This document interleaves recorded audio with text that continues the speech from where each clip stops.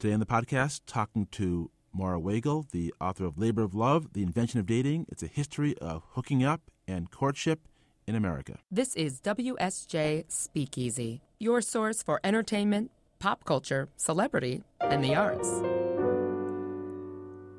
Hey, this is Christopher John Farley, a senior editor at the Wall Street Journal. Today our guest is Moira Weigel. She's the author of Labor of Love, The Invention of Dating. Moira, thanks for talking to the Wall Street Journal. Thanks so much for having me. Okay, you got to clear something up for me. I thought dating was dead. I hear all these, news anchors and newscasters that keep using jokes about Netflix and chill and how that's what all the kids are doing. But you have this book out that's an investigation about what dating's all about. Is dating dead? I don't think dating is dead, and it's a perennial question. In fact, I think one of the most interesting things I discovered in my research about the history of dating is that authorities and experts of the kind you're describing always think dating is dead or dying. So I think it's dead only in the sense that this is a perennial theme. Now, what I find fascinating is that dating, as you write, is really an invention, and that all societies have courtship, but not necessarily dating. So what's the difference, and what exactly did anyone do before dating? Well, it's really interesting because to us, we take for granted, I think, in America in 2016, that it's normal, that it makes sense, that the way two people who are interested in being involved would meet is that you would go out into public, meet someone, probably a stranger, maybe someone you went to school with, see how you hit it off, and then decide whether you want to spend more time together, settle down. This is not how people have paired off in most times and places in human history. And so even though, the real impetus behind the book is to look into this thing that we take for granted, I think, but that's actually a relatively recent, and if you were to ask someone, in 1800 or in another part of the world, today even, to ask someone about dating, they might think it's a pretty weird idea of how you should meet a mate. And you actually write that the first use of the word date, as we currently understand it, was in 1896, and that early daters, some of them were arrested because the cops, their community, couldn't quite figure out what was going on. So how did this strange kind of ritual of dating, how did it first arise? Well, it's funny because, this is a thing that surprised me in my research, and I wasn't necessarily expecting, but it seems obvious in retrospect, was that the invention of dating has everything to do, A, with young people moving to cities around 1900 in massive numbers, and B, with women entering the workforce outside the home. And, before that happens, it's different among people of different classes and ethnic or racial groups, but basically courtship takes place in private spaces. It's controlled by parents or by like a rabbi or a priest or some kind of community leader.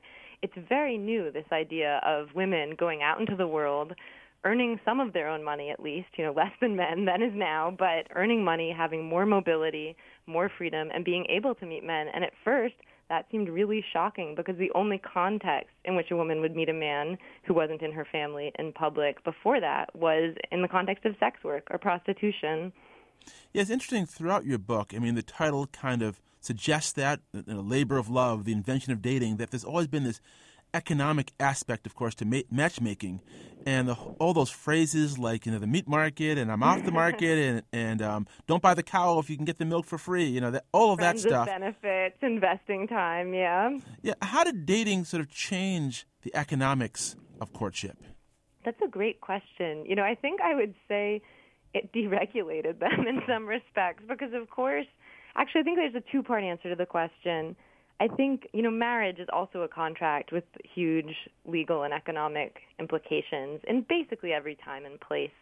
Dating changes that because it becomes not a transaction between families or sort of between individuals mediated by the family, but rather a kind of entertainment. It's two people going out in public to consume something like a meal or a movie or a ride at an amusement park, if we're talking back in the day. So it's a different kind of transaction than it had been before, and it continually evolves as the economy does. And there's some fascinating history about things that were forgotten or suppressed or don't want to think about it anymore, about how much romance and dating and the lifestyle of love has really changed just in a few decades, because you talk about that whole Linda LeClaire case from Barnard in the 1960s. Can you tell me a bit about that? Because I found that fascinating. Definitely. In 1968, there was a young woman, she was a student at Barnard named Linda LeClaire, who was living off campus, I think on Riverside Drive, I'd have to double check, with her boyfriend, Peter, who was a student at Columbia. And they agreed, actually maybe this is a word of caution to people like me, they agreed to be interviewed for a lifestyle piece about the fact that they were living together, which still wasn't sort of widely accepted for their, their class, their kind of demographic of people in the 60s. And they gave an interview to the New York Times. And Linda, who was frankly a very ordinary-looking woman, just sort of an undergrad, knee-length skirts, cardigan, twin sets, she used a pseudonym, but it was very easy, I guess, for Barnard to figure out who she was. And there were calls for her expulsion, huge amounts of hate mail, people calling Barnard Barnyard. William F. Buckley wrote this utterly vitriolic column about her. So people were incredibly shocked that sort of a nice white middle-class girl was admitting to living in sin with her boyfriend while still studying at Barnard. And that's kind of, I think, relatively unthinkable to us now, but it wasn't that long ago. Okay, we're going to be right back with Moira Weigel and more about labor of love, the invention of dating. I'm Veronica Dagger. Do you want to know how the rich invest, spend, and protect their money?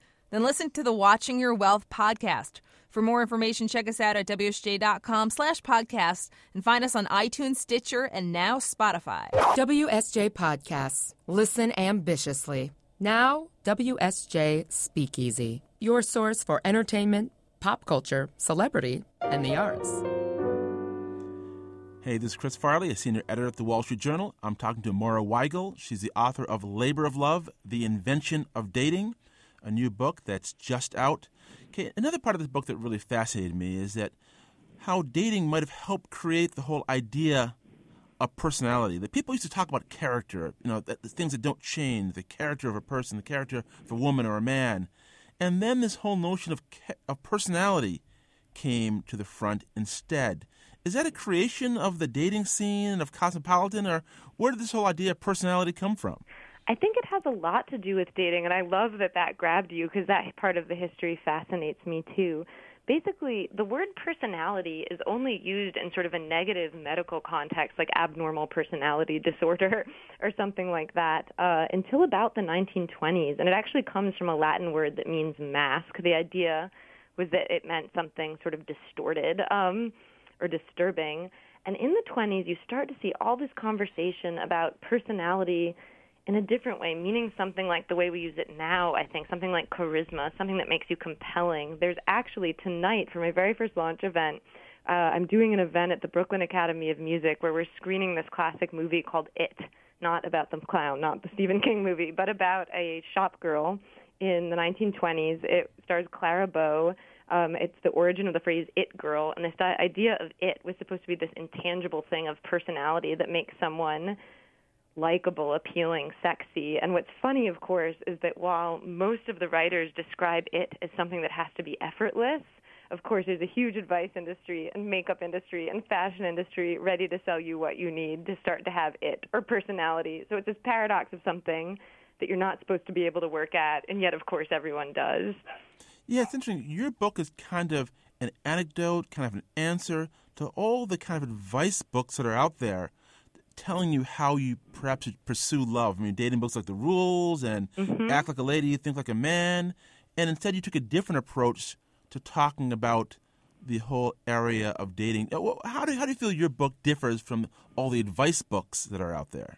It's a really interesting question, and I think the most honest answer is I'm a huge nerd, and it's the advice book I would have wanted, or the advice book I would have wanted. I think, a lot of advice out there, and I don't want to pick fights with individuals, although I will if pressed. A lot of them are all about repressing your emotions, repressing what you want. They're all about telling women what they shouldn't do. I mean, I think basically The Rules, which is the most, I think, still the best-selling advice franchise ever. It's basically a list of anything a woman might want to do in a relationship and says, don't do it. It's like, if you want to call him, don't do it. You want to call him back, don't do it. You want to have sex, don't.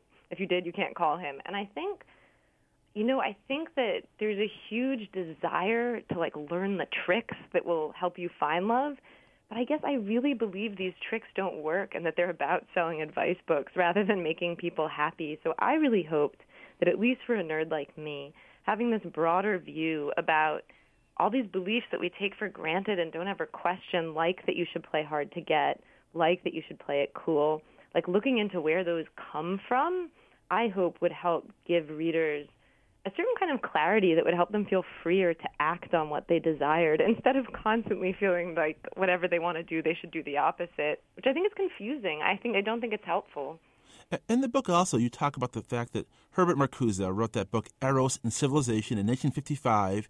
And in that book, he kind of theorized that technology would give people the leisure time to spend more time to pursue sex. Mm-hmm. And of course, now recently we've seen how technology has also provided people with the ability to sort of contact more and more people for more sex. I mean, with Grindr and social media. Do you think that how do you think social media has really affected the dating scene? I think it's totally transformed it. And it's funny because I'm 31. And so I feel like I'm just old enough to remember cyber sex and sort of the internet when it was this weird space where you didn't really know who people were and you could go on AOL chat. And I feel like that was one version of internet-enabled dating. And now we've moved into this new era of sort of mobile app, mobile cell phone dating. And it's totally changed it. And it's funny that you bring up Marcuse because in a way, all these devices certainly do make it easier to connect in a certain way with a lot of people. On the other hand, of course, these devices are designed, or not devices, the apps, I should say, are designed to keep you playing the app. I mean, I think it's no accident that we talk about playing Tinder. A lot of my friends who use it, whenever I've used it, use it like a video game more than a tool to meet people often. So I think there's this tension where mobile apps create sort of a sense of infinite possibility, but if you're not careful, can also become an end in themselves, which I don't think is what most people set out wanting from them. You had an interesting take on the way in which you feel Motown songs might have influenced the way people think about dating, right? Yeah, well, I love it. It's interesting because I talk a lot about the invention of dating, but another idea that had to be invented is the idea of breaking up, of course, because before about the 1940s, 1950s, you didn't really see young people becoming boyfriends and girlfriends in a way that we think of now, sort of having a long-term exclusive relationship with someone you don't expect to marry was not a common practice or something that you see. And this idea of the breakup, I think, is all over these Motown songs. And when you listen to, Diana Ross or the Four Tops, it's funny because I think all Motown songs that I know make it sound like so much fun. I mean, you think of the Jackson 5 and the opening of I Want You Back. It's like, it makes desperately wanting your partner back sound like a lot of fun.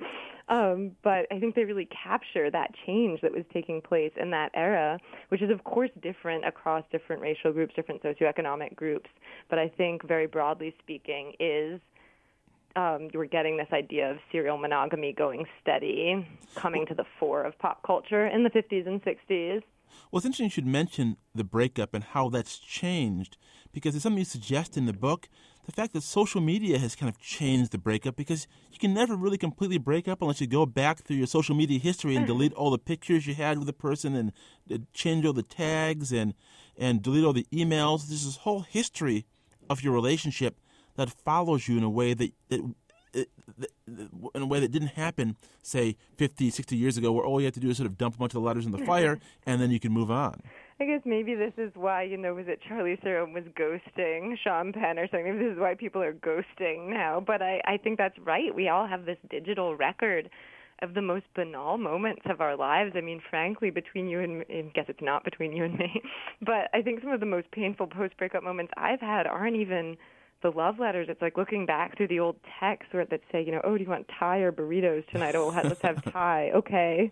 That whole texture of daily life you have with someone is stored forever unless you make a real effort to delete it. So that's definitely something new. Now, you write in this book that you fell in love 2 times while writing the book. Yeah. Now, what did you mean by that, and how did that affect the actual writing of Labor of Love?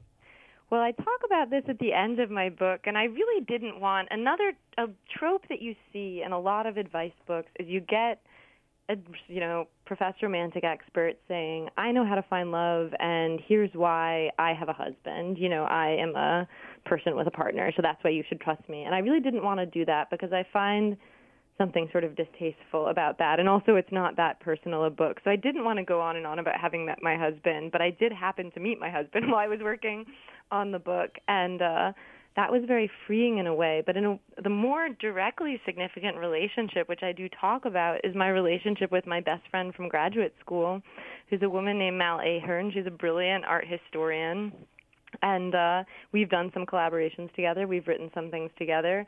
And this book really grew out of our conversations, and I think that intense, loving female friendship was so important to me because it gave me permission to use sort of the intellectual apparatus we were developing in grad school to analyze these questions about our hearts and our love lives and to take our happiness seriously and not feel like it's a trivial subject, because I think so often the packaging of women's magazines or advice books sort of tell you that these questions about love and sex are trivial. And I think, frankly, what could be more important? We're talking about how we want the world to go on and in what form and how we want to live in it. So that relationship, that sort of other falling in love into this intense friendship, which is also still a big part of my life, was another thing that was utterly crucial for the book. Well, it's funny you should stick up for the importance of love. I mean, Rilke once wrote that for one human being to love another, that is perhaps the most difficult of all our tasks, the work for which all other is simply preparation. For this, I will tell you something. We read that at my wedding. Oh, really? My wedding ceremony, yeah. So you know the next line. For this reason, young people who are beginners in everything cannot yet know love. They have to learn it. Yeah. Now based on, so you read that at your wedding ceremony. You read this book about the labor of love, looking at the whole history of dating. Based on that, do you think that younger people today, people in their 30s, in their 20s, even teens, know less about love than perhaps previous generations? Do they have less of a sense of its importance in their lives? I want to believe that they don't. I do worry for my generation and for younger generations that because of the way we work today, because of the way our digital devices make us sort of neither ever on or off, sort of always available, because of the rise of this do what you love ideology where we're all supposed to love our work and our careers more than anything, I sometimes do worry that we've sort of let, and particularly a certain kind of feminism has let work replace love, which is not to say that finding fulfilling work is not important. I love my work. I wish for everyone that they find work that they love and are able to do it. But I think that it's a sad alternative if we sort of replace loving humans with loving our jobs. That said, I do think love constantly changes and evolves, and why I love that Rilke quote is because I think it's really about love as a process, and so much of the self-help lit teaches us to view it as a product. It's like this prize you're going to get if you follow all the rules right. And I'm only 31, so what do I know? But I talked to my grandfather who passed away recently, but who is 96, a lot for this book, and we talked a lot about love because I happened to be finishing it while he was quite ill. And it's a process, it's not a game that ends when you get the prize. So I do, the philosopher Bell Hooks talks about this idea that it's a verb, not a noun. Love is a verb, not a noun, which I love. But I like that Rilke quote because of the emphasis on becoming and it being something that we all have to learn and that's changing in time, both historically in the broad sense and then for each of us as individuals. Well, the book is Labor of Love, The Invention of Dating by Moira Weigel. Thanks a lot for coming and talking to the Wall Street Journal. Thank you. Thanks so much. WSJ Podcasts. Listen ambitiously.